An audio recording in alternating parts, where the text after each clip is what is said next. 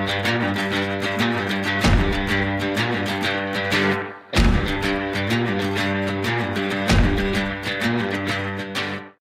for Frank Corrales, who put up another three, but they have the big gun of Vince Ferragamo. We have already seen it. He's not afraid to use it either. Under pressure, steps into the pocket. There he got it. Spinning. Oh! Is Preston Denard. How about this? Oh! Oh, you ever see a team go crazy and its fans? Look at them.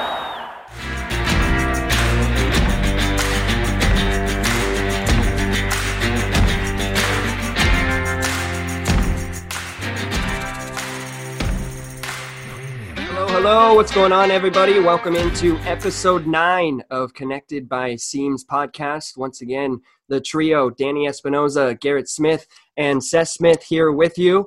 Another interview in the books, this one with former NFL quarterback, played on a couple NFL teams, in particular taking the Los Angeles Rams to the Super Bowl, and that's Vince Ferragamo. Really appreciate Vince hopping on. That was a cool conversation. He, is a busy guy. It was a lot of fun. But we were able to get a lot out of him that I'm not sure he's maybe let a lot of people know of just kind of his career path and how things went down, and the way he was able to just kind of stay even keel with all this madness going around him was pretty cool. Quickness on Vince. He is a guy well established in the NFL.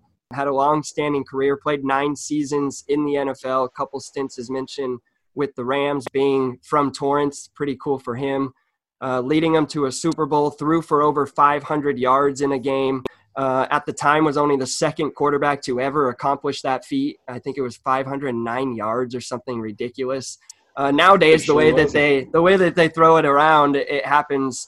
It will happen a lot, but he's just one of 19 guys to do that. That's just his NFL career. He tore it up at Nebraska. He gets all into that. And now his wine business and kind of what's kept him busy after work. I thought it was a really fun.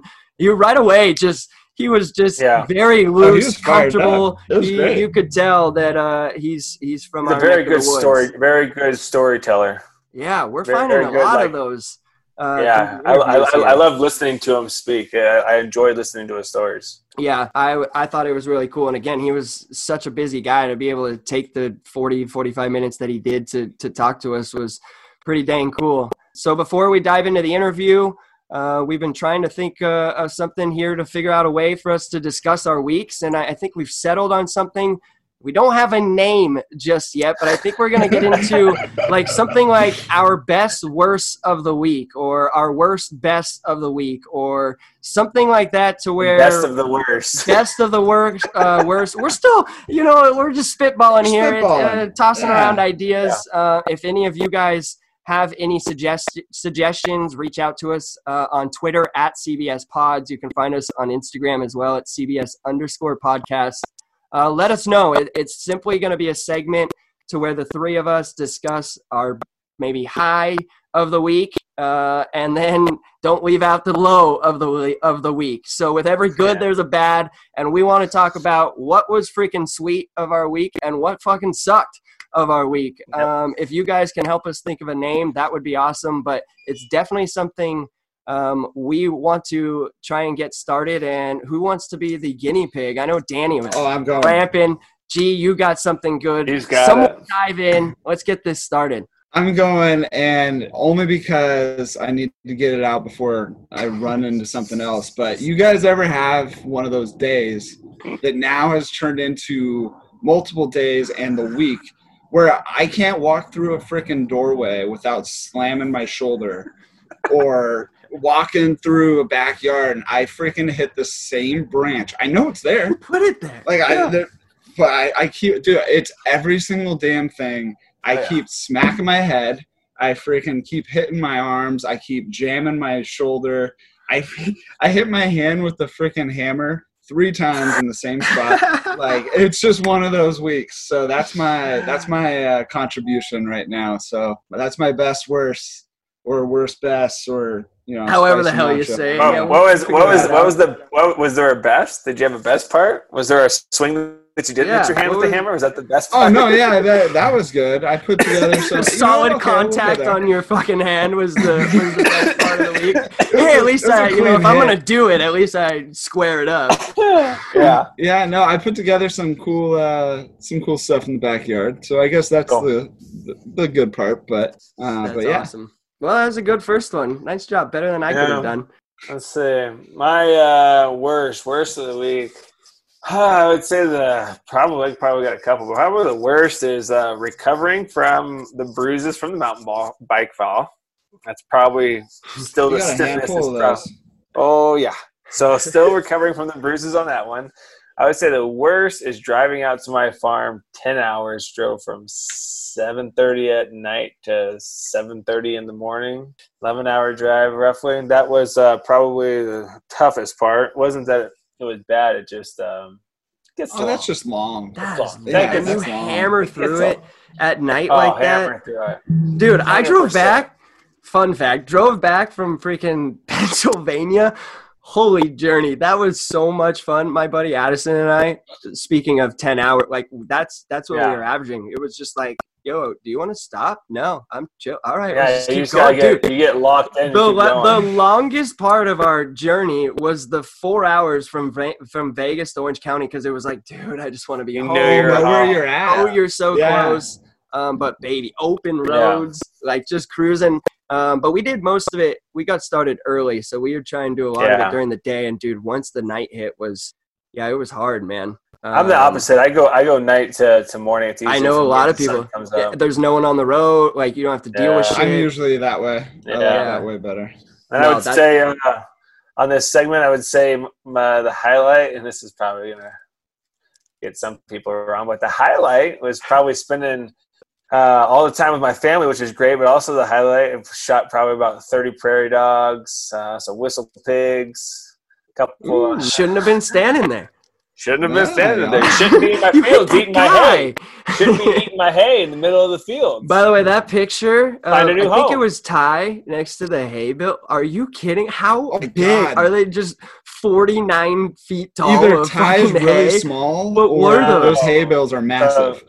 So Ty is big, but we bale only 3/4 ton bales. Oh my gosh! So not your little hay bales at the fair. No, those things were these are gigantic. These are for like dairies and feedlots. You know, you take one big bale or two big bales and just throw it out there and cut the string, and it's easy to feed. You know, a herd. Massive amount. For sure. Yeah. Nice. So what was your highlight? Oh, man. Highlight. I mean, it's cliche. It is whatever. But honestly, being able to just go to the freaking beach house, our family, I think we touched on it on the last episode. I didn't get to go last year, and it's weird. You know what I mean? Like you go 28 years of your life doing something and then you don't do it. Really makes you appreciate it the second time or the next time you get that chance. So honestly, just finding all the time I can to get up there, hang out with the family, nothing like waking up, hearing the waves crash and go get a ham and cheese. For anyone listening, shout out, you all know about Seaside, ham and cheese croissants, maybe throw a jalapeno or two in there. So that for sure, is probably the highlight. The low, honestly, and I just said it to my mom when I pulled up here. As you can see, this is not my awesome house. That is my collection of bobbleheads, though. That was my bobblehead? Dude. It is your bobblehead. I thought that was in there. No way. Yeah, in the corner. Yeah. Isn't that? It probably Your is. bobblehead's in there. Middle section in the corner. There probably is in there. I need to find it. There's some freaking good ones in there. But yeah, I started collecting those way back in the day. But no, I just talked to my mom. I drove the 23 minutes that it took to get here from Newport and got out of my car, and I am so freaking sore from playing spike ball with my little cousins all damn day on the beach, dude. Like, halfway through, I was like, dude, I'm getting old. But dude, your boy was making plays. I tell you what, I like that game, especially on the sand. I was diving around. Oh, the sand's the only way to play. Oh my gosh, dude! Yeah. I literally sat down when I stood up to like walk in the house. I was like, what did I? Oh, spike ball. Holy cow! Yeah. So hey, if that's the low of my days, I'll take it, dude. Yeah, it's pretty good. all is well right now. Just trying to stay busy and things like that. So all in all, pretty solid week on my end. Well, good. Sweet. Sounds like a good week. Well, there it is. Should we Whatever get the to the hell interview? this segment is called, we just Yeah. completed it. Now it's time to the Yeah. interview. We'll send it to former NFL quarterback Vince Ferragamo. Hey, what's up, everybody? Welcome into episode 9. Today we are joined by former All-American, 2-time Sports Illustrated cover model, former NFL quarterback for the Los Angeles Rams, Green Bay Packers, and the Buffalo Bills, Vince Ferragamo. Vince, thanks for hopping on, man. How you doing? Great, Seth. It's great to be on the show. And, boy, you got a lot of information there. Yeah. You said that better than anybody else I know. That's what I'm talking about. I take got it pride all in out, that. within 10 seconds. I take pride in that. That's hard work. You need That the is people good. to know. You did your homework. Yeah. Two that's time. going back. I probably played before you were born, too. You did, which made that made it even more fun because I was going through your stats and the records and everything, just seeing the names, and I was like, "Holy cow, man! Like this is pretty I cool." know. So it was Yeah. fun. We know you're a busy man, so we're excited that you hopped on and joined us.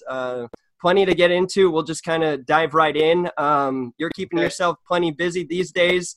Main reason of that, the owner of Ferragamo Migneco. I don't want to say that incorrectly, but the vineyards that you run and up in Santa Maria, California, but you live here in Orange. Kind of talk about how important that is and why you kind of chose to stay local like us here. Well, Oliver Migneco was a client of mine actually in the real estate business, and of course his background is from Italy, and he's from Tuscany. And we met here in Southern California. He had a business locally in Anaheim, and so I got to know him pretty well. And we joint ventured together on a little wine business, and we started bottling a wine out of Santa Maria. But that was when I first got started, before I became a sommelier, before I started my own company in the Vince Ferragamo Vineyards. And now we actually grow some grapes here in Orange County, and we're expanding our line and our production. We have 5 different varietals that we produce, and people can pick us up on the website. We don't have a physical winery. I have my wine made in a different location, and they do a great job. But the wines come from obviously Orange County, and then we do source some grapes from up in Sonoma in the Russian River area. So we're very happy about those wines, and they've been a pretty good pastime for us because my family's all got involved with it, and the wines that we grow here on our own property in Orange is kind of fun because that's our pride and joy. It's named after my 3 daughters, Cara, Vanessa, and Jenna, called Caressa J. It's a Super Tuscan wine. Very good. It was a gold medal winner at the LA International Wine and Spirits Competition in Pomona. And so we're very happy about it. And so we continue to produce those grapes. That's what makes it even more special. Full family affair. I mean, that's what you want to get into. That's awesome. Right. You talk about your daughters, though, family man. You grew up in Torrance, not too far from where you're living now. Kind of talk us through the early days of Vince Ferragamo. How did you get into football? How did you find that early passion growing up and kind of get your foot in the door there, tossing the pigskin? And we're talking about family. I saw your brother Garrett just a minute ago on the screen, and I grew up in Southern California in Wilmington area and went to Banning High School. I was born in Torrance. Yeah, that's in the Marine League and LA City Schools. So it was kind of fun to grow up here. My family is originally from the East Coast, from Boston area, and I was the only one that was born and raised in California. So I have 2 older brothers and an older sister. My mom and dad have gone, but they raised us. I'm quite a bit different in age. There was a big spread. My oldest brother is 15 years older than I was, and he was my head coach actually at Banning High School. Wow. I read that. Cool. Yeah. Yeah, cool. Chris Ferragamo, and he was a real instrumental in, I think, in a young person's life as far as their development and their interest in football. He really made it fun to play for him. It was a lot of hard work. So we learned a lot of great tools and skills that we could use in later in life. And he helped a lot of young kids in that area. It was kind of a lower socioeconomic area. in Wilmington where I grew up. And a lot of those guys went on to be very productive in business and in their own family lives. And otherwise, they probably wouldn't have did so well. So I really believe in sports for kids. And I think it teaches us a lot about, perseverance, preparation, hardship, dealing with loss and bouncing back and improving each and every day and treating everybody fairly and being a community. So the sports is really the backbone of, the backbone of good society and people all working together. So, and if you don't work together, you can't be successful. And so I learned that at an early age, and it was fun to play for Chris and being born and raised in Southern California. I think we have a lot of great competition here. There's a lot of great players, a lot of great athletes, and we compete against some of the best young talent in the country right here in Southern California. So I was happy to do that and got a chance to later on play back home in my backyard for the Los Angeles Rams. So it was a lot of fun. Your brother is your coach, and you said he helped you with a lot of skills. Has he, or does he try to take credit for your All-American performance? Not really. He's really kind of a humble kind of coach. He always puts everybody else in front of him, and but really, the person at the helm, the person at the front stage of anything in business, the president, our president of the United States, people who run a company, it all starts from the top and trickles down. And it all started with Chris. He brought in a great coaching staff. His work ethic and his hard work, taught a lot of the young kids, look, if you want to be successful, if you want to play football, and you want to be good at what you do, and we're all proud here because the Banning Pride resonates throughout the entire community, that if you're going to play with this uniform, you're going to produce and you're going to pay the price and you're going to be accountable. And that's kind of what we learned at an early age. I mean, we out-prepared everybody. That's how, and we weren't really on the map back in those days, but we got noticed real quick because we were a team that excelled and did well. I mean, it didn't start out great my sophomore year, but my junior year, we went in the playoffs. We were one of the better teams. And then when I was a senior, of course, we really made a name for ourselves, and Banning High School was back on the map. Because years ago, when my brothers played high school football, they played in the late 50s and early 60s. Banning was a powerhouse. And then Carson came to pass. Carson was built. And they took a lot of the thunder away from Banning High School for many years because Gene Valnego was a coach. But when my brother Chris came to Banning, he came back to Banning and resonated that program. And we were able to compete with Carson and Gardena and San Pedro Locke High School, some great athletes in the South Bay area. And but it all starts at the top. It all starts at the top. I know you talked about what it teaches you, and if that's one thing I took from football and why people ask, would you ever allow your own sons to play football? And I say yes. And the reason I say that is for the eight or so years I played Pop Warner is it taught me toughness. I chose to play baseball. I wasn't good enough to play football. I chose to go another direction, play baseball. But I think every sport, from basketball, teaching you athleticism, to baseball, your hand-eye coordination, and football, there's one thing football taught me, even though I didn't play past 8th grade, was toughness, that you had to get up. If you got knocked down, I had to get up.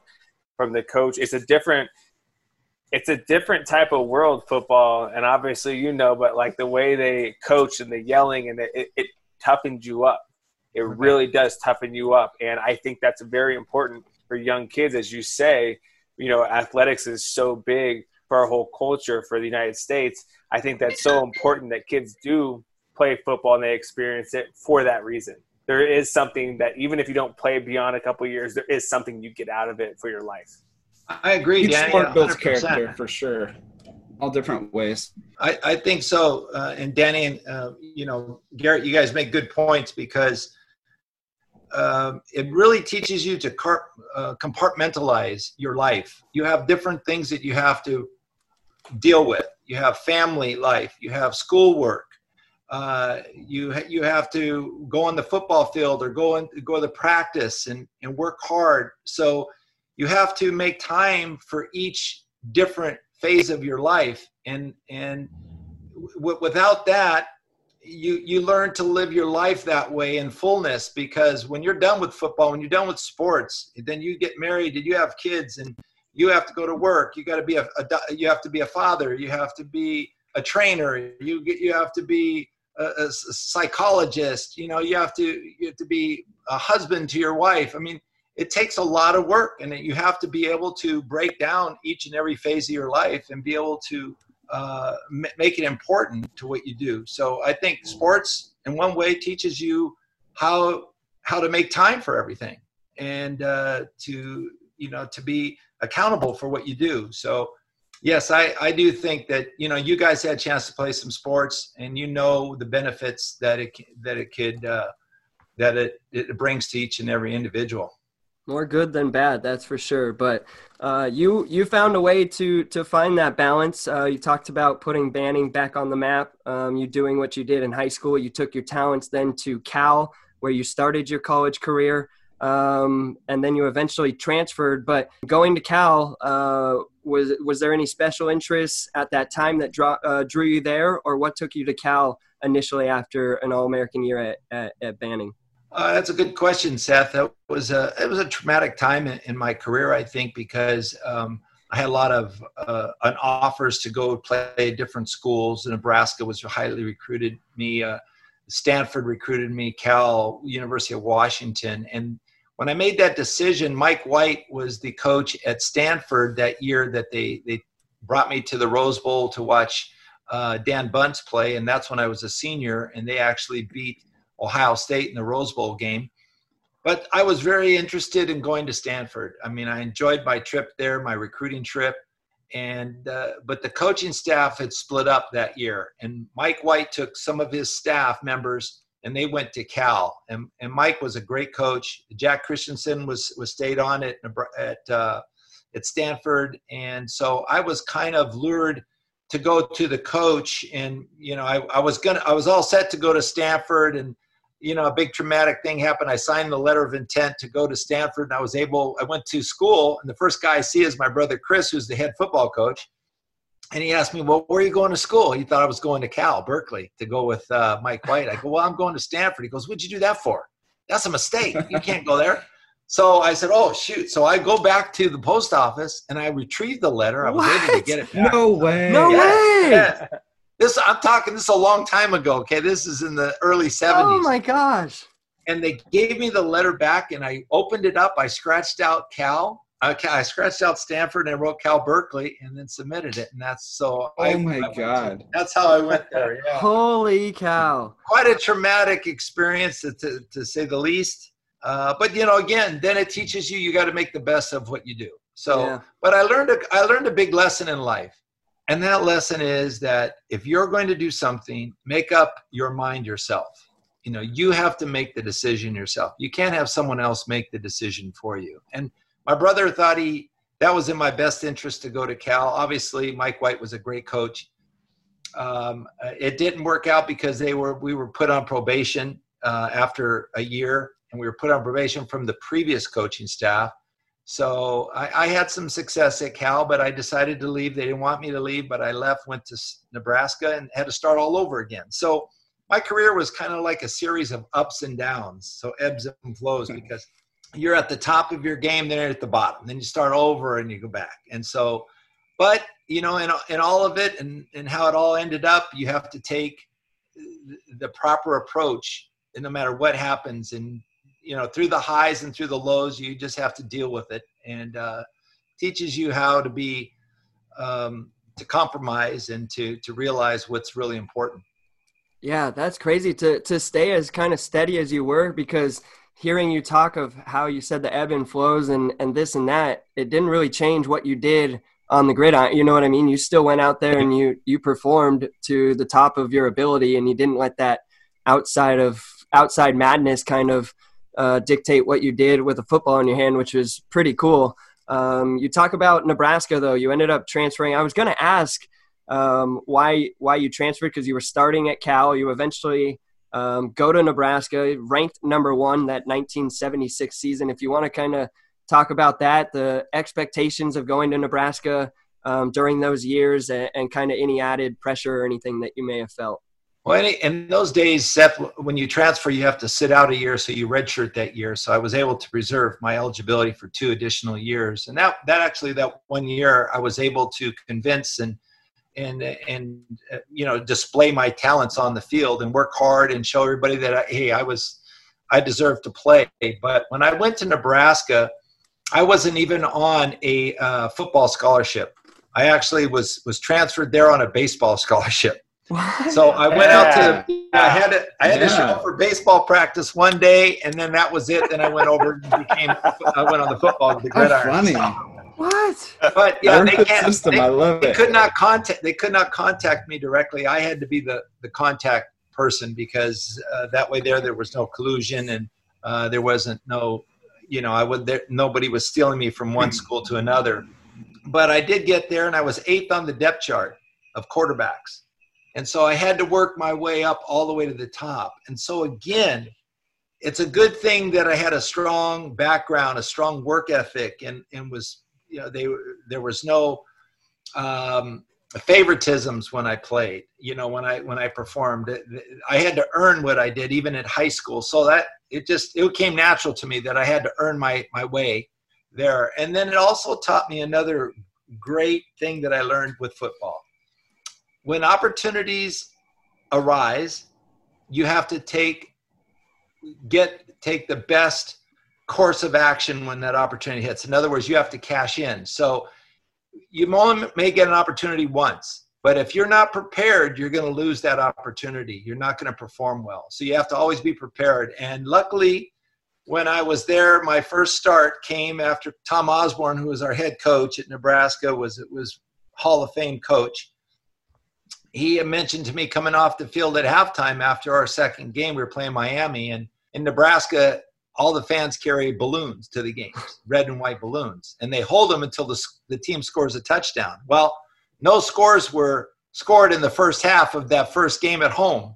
And so coming off the field, Tom Osborne had enough, and he whispered to me, he says, "Vince, get ready. You're going into second half." That was my opportunity. That's another chance that I'd waited, and now I got to cash in.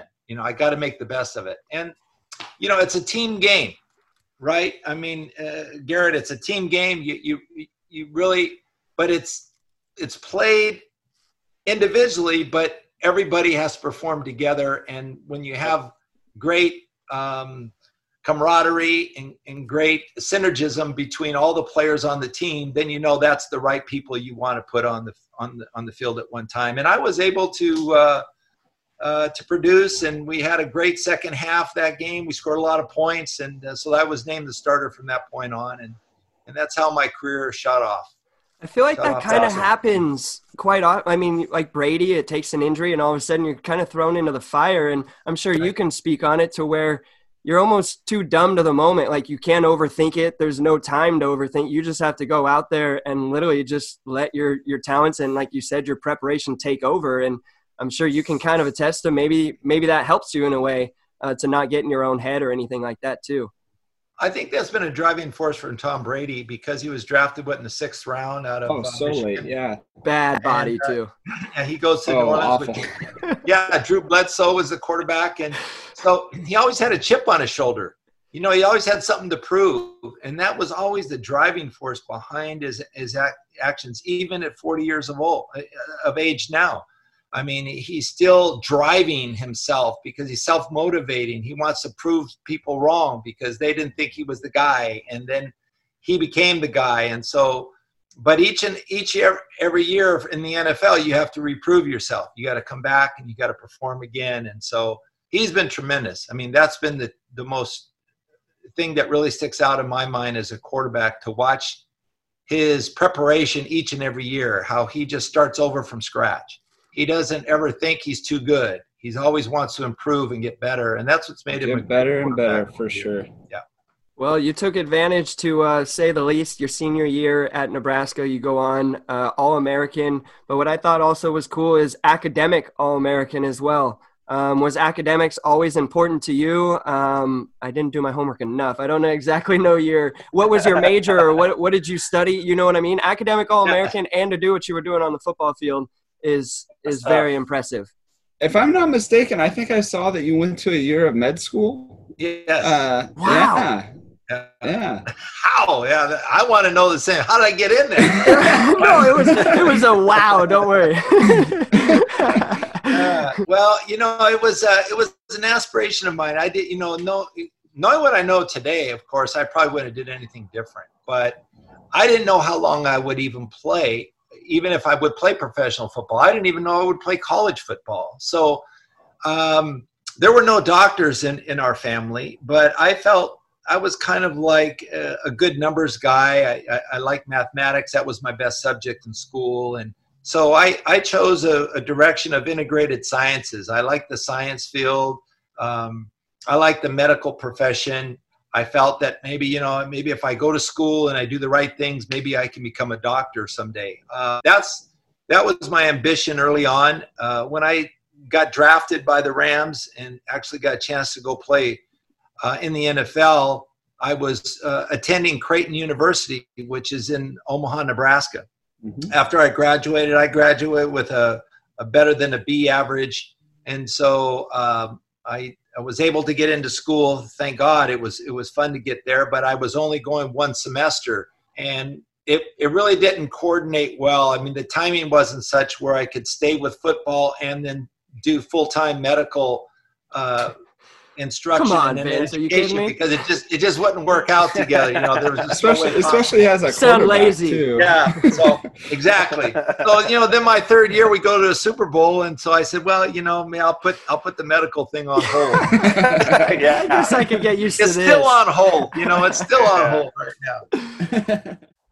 That was the first half of the interview there with Vince Ferragamo. Pretty cool to kind of see how we hear it in his demeanor, but just so even keel, and it showed in his performance athletically, being able to balance so much kind of change in his life and spontaneity. He goes to a college that, first of all, he decommits, goes back to the post office, crosses out Stanford, puts in Cal, which, holy story, that is freaking awesome. So to hear that and how he kind of got influenced to make that change, and then he eventually only lasts, a year and some change before he ends up transferring again and going to Nebraska, who at the time top program in the country, and being able to kind of finish out his career as an All-American. So there was a lot of kind of a windy road, but somehow his performance on the field kind of stayed straight, which is pretty cool. Yeah, and when you're mentioning his crossing out the letter of intent and going back to the post office, but making that decision based on what his brother suggested and recommended on his behalf, like for the betterment of what he thought Vince would want to do or what would work out better for him.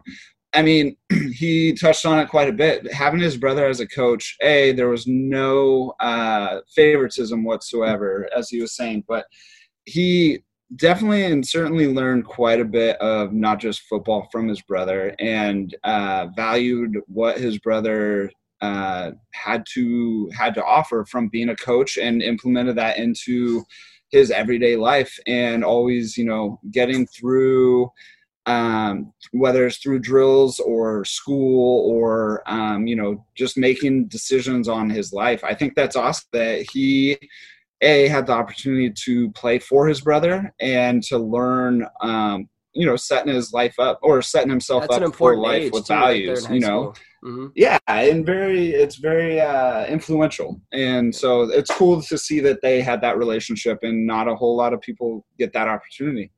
Yeah, it's funny that you talk about the the commitment, and when you said it, he said, "Oh, it was a long time ago when you could do this." I was thinking, when he go back to the Pony Express and ride his horse and ride the pony down, grab the ladder off of the pony, and decommit. I'm like, really? Oh, come on! I thought it was just kind of funny. I was thinking about that in my head.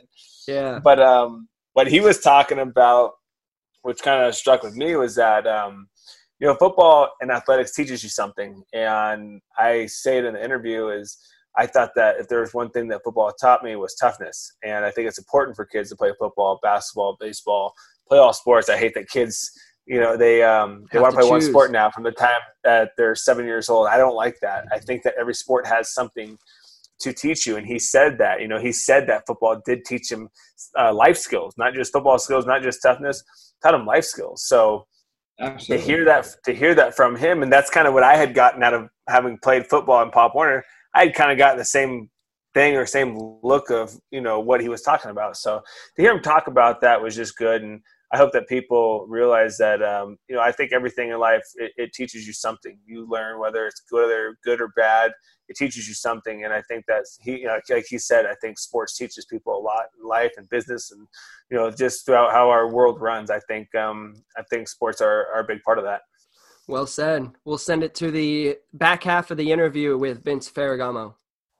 Well, shoot, let's dive into that NFL career, man. Fourth quarterback taken in the 1977 draft, fourth round, number 91 overall by, like you said, in your backyard in Los Angeles, man. What was that moment like? Did you have maybe intuition? Had they spoke to you that there's a chance you might go there? Or was it a complete surprise you're playing here in your backyard?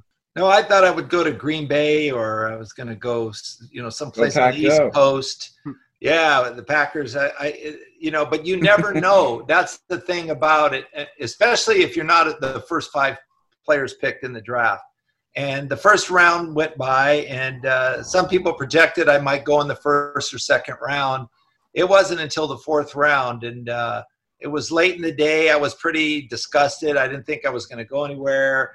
And then I get a call from Los Angeles Rams, and it's Chuck Knox on the phone. And I talked to Chuck Knox, and he welcomed me to the team, and talked to Don Klosterman, who was the general manager. And they were very excited. But they drafted me because they saw me play in high school, is what they said. Really? No way. Yeah. It was an interesting thing. Yeah, even though I played a career at Cal in Nebraska and had some success, they remembered my football at high school here local in Southern California. And that was a very, very interesting way to go way back in time to see, why they'd want to draft you in the first place. But obviously that means they thought you were NFL talent slinging the rock in high school. You know what I mean? Like to base it off that is yeah, you might have been pretty good in high school then. Well, they were probably looking at some of the throws I made. Potential, projections and stuff. Just goes to show somebody's always watching. Right. So, you never know. I feel like they used to scout all sports a little differently too, because I know, talking to my old baseball coaches, like my head coach Mike Weathers, he was a great basketball player. Went to Chapman, he was a great basketball player. They drafted him out of high school in baseball because they said his hands were so good. Yeah. They thought that maybe one day he could hit. He was a better basketball player than he was baseball, but got drafted per baseball because of his athletic ability. So I feel like the way that scouting used to go was just a different route. They looked at different things. Like you said, they looked back 5 years after you played in high school and said, we're going to draft him because we saw him play in high school. I mean, who would have thought that not your career, in college, that they would have drafted you, but they're looking at your high school career. And successful. It wasn't like you were sitting on the couch at, putting up All-American numbers. Like that's pretty cool. What a story. But kind of dive into how the draft is now different. It's way less rounds. I think yours was maybe 12 rounds, or it was in one of the years that it changed to 12 rounds. Now it's, even less than that. There was only 3 quarterbacks. I thought, fun fact here, 3 quarterbacks in the first 3 rounds. Nowadays, if you're a quarterback, you're going high, you know what I mean? So if you can kind of talk about, I don't know if you keep up to it anymore, or just kind of what the difference of then and now. Well, it's a big difference. I think the talent, and they're really looking for talented players. As a matter, the emphasis they put on the quarterback, it's very valuable because he's the leader of the team. So there's a lot of interest in which quarterback is going to run my team and be the guy of the future. But the game has changed quite a bit. When I first came out of college back in those days, I think the Rams were drafting me as a developmental player, that they would develop me. They thought I had some talent that, who knows, maybe if we develop him, he might be able to play for us and become a player down the road. But today's with the money and how much they pay these young guys coming out of college, they're almost thrust in the lineup in their first year, first or second year. So I still think that a quarterback that's coming out of college needs at least a year or two to develop, because they're still naive, they're still young, they're not experienced yet. They need that experience factor, and they have to understand the game. So and then the money factor, Seth, is quite a bit different. You saw what Patrick Mahomes signed for, $50 million a year, and now Mookie Betts $30 million a year for 12 years and $50 million. I mean, my first year I made $25,000. So that was a big deal back in those days. Yeah. But there's a big discrepancy today, and it's a business. Many people always said that football, all major league sports are big business, and it really is. But you, as an athlete, you just want to be treated fairly, and you want to be treated with respect. And when I first came in the league, too bad there wasn't free agency we had in the NFL back in those days. Guys like myself had to show everybody else that, free agency is the way to go. And it's the only way to keep the players motivated and to strive for excellence. Because if one team's not going to pay you, somebody else may pay you. But I'm kind of old-fashioned. I like to see players stay with the same team, and we do in a lot of respects. We saw Tom Brady stay with the same team for most of his entire career, almost 20 years. So, and you love that it didn't end on bad terms. It wasn't like he got forced out of there. It wasn't, it seems like everything was kind of peachy, and you love to see that after a guy's given so much for so many years like that. Yeah. I think his departure fired him up, to be honest. I think he might be a little He's sore, got his boy back. You kidding me? Him and Gronk tearing through Tampa Bay? He does. Oh, he's big fired combination. Up. Yeah, he's fired up. Bruce Arians is a good coach. He's offensive coach, so he loves quarterbacks. So love Bruce. He was huge for the Colts. Yeah, he's a fun dude. But kind of back to your direction here. You spent 2 stints with the Rams, played for the Packers, the Bills. Let's talk about that exciting 1979 year, though. Again, started the year as a backup. You then became the first quarterback to start a Super Bowl in the same season as your first career start. Again, no time to think about it. Dive right into it, thrown into the fire. You end up leading the Rams to the Super Bowl and play in Pasadena. Take us along that magical ride there in 1979. In 79, it was a magical year. Obviously, the team had been building for so many years. Great defenses, great coaches, but they could never get past that hurdle of the NFC Championship game. They always lost to Minnesota or lost to Dallas. And for some reason, that particular year was magical because the right players were on the team at the right time. I mean, we had the chemistry. When I actually went in the lineup, it's a weird thing how things turned out because we played Dallas the third game of the season that year, and they beat us really bad in Dallas. And at the end of that game, they put me in the game, and I broke my hand.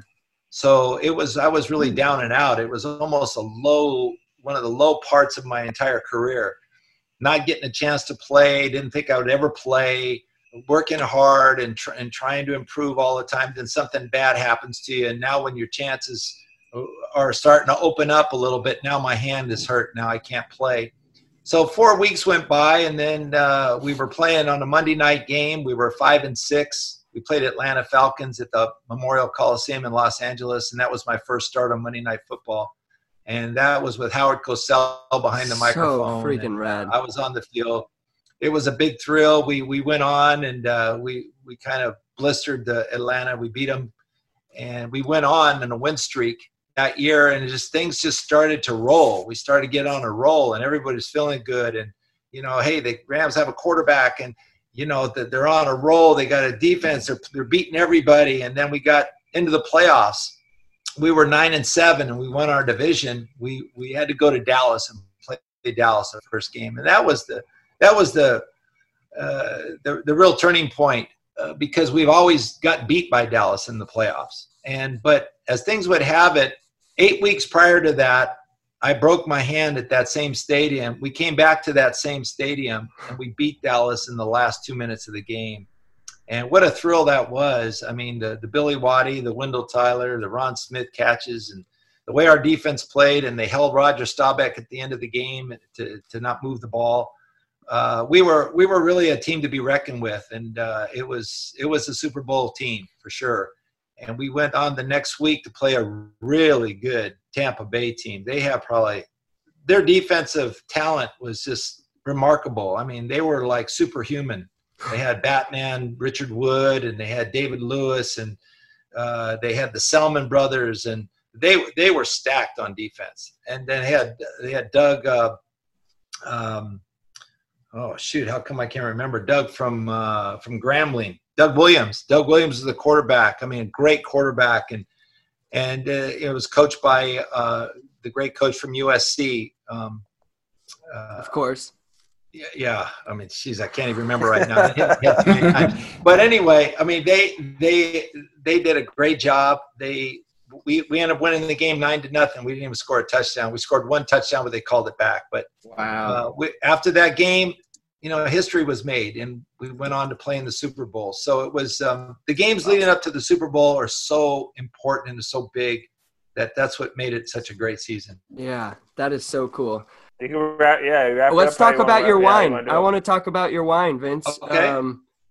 Just kind of how people can get it and stuff like that. Yeah, Seth, it's a winery. The website is vinceferragamovineyards.com, and we grow the grapes, the Sangiovese and Cabernet grapes right here in Orange County on our property, and that's our signature wine. It's named after my three daughters, Cara, Vanessa, and Jenna, called Caressa J. We also have a Chardonnay that we produce, but we don't grow the grapes. We have it made. A friend of mine makes that wine, and that's Anna Stella. Anna, these names of my wines are all women in my life that were very meaningful to me. Anna is Anna Acuzio is my grandmother's name, and Stella is my mom's name. So Anna Acuzio. So Anna Stella is the beautiful Chardonnay we make. It's Burgundian style.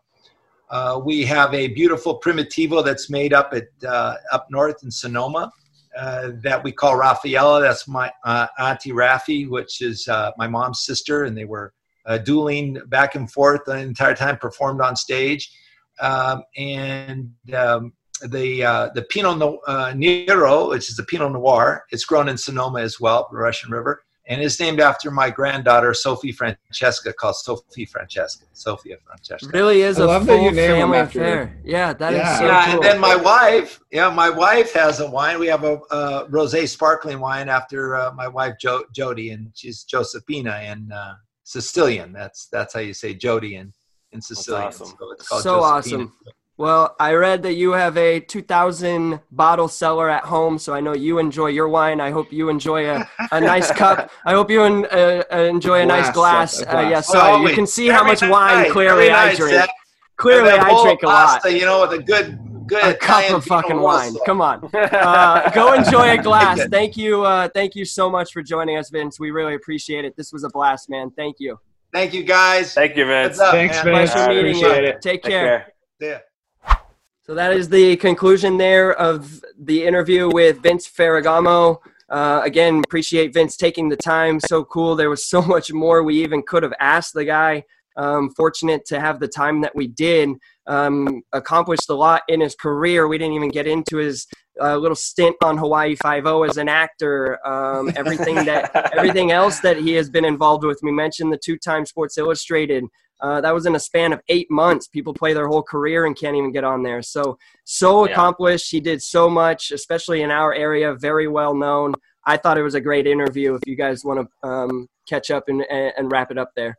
Yeah, and he hammered it out quite a bit in there, but just the values that he learned playing the game and playing sports, and how he implemented that to earning his playing time, and he translated to always being prepared and always being prepared going to med school. I mean, just in case sports didn't work out, and valuing what life would be and with or without sports. I think that was tremendous, just preparation and having the mindset to do so. And also the fact that he brings his family and makes wine a family event. I think that's awesome. Yeah, very cool. I think it's cool to have his whole family involved with his wine. It's cool to be able to work with your family for that long. But what I thought was cool is when he talked about the draft, having gone through the draft as an athlete as well. It was cool to hear him talk about the frustrations. I remember being frustrated and having like, oh, this team's going to pick me. Nope, psych. Then you go, another round passes, So I thought it was cool for him to talk about it and the frustration he had. When he got picked, he was so frustrated. It's like he almost didn't care that it was late in the day, and it was kind of like, I'm frustrated with the day. And then bam, team in his backyard drafts him. I mean, pretty cool. And then he says, they didn't even draft me off my college career. They said they saw me play football in high school. So that was even kind of a little twist on why they drafted him. So I thought that was cool.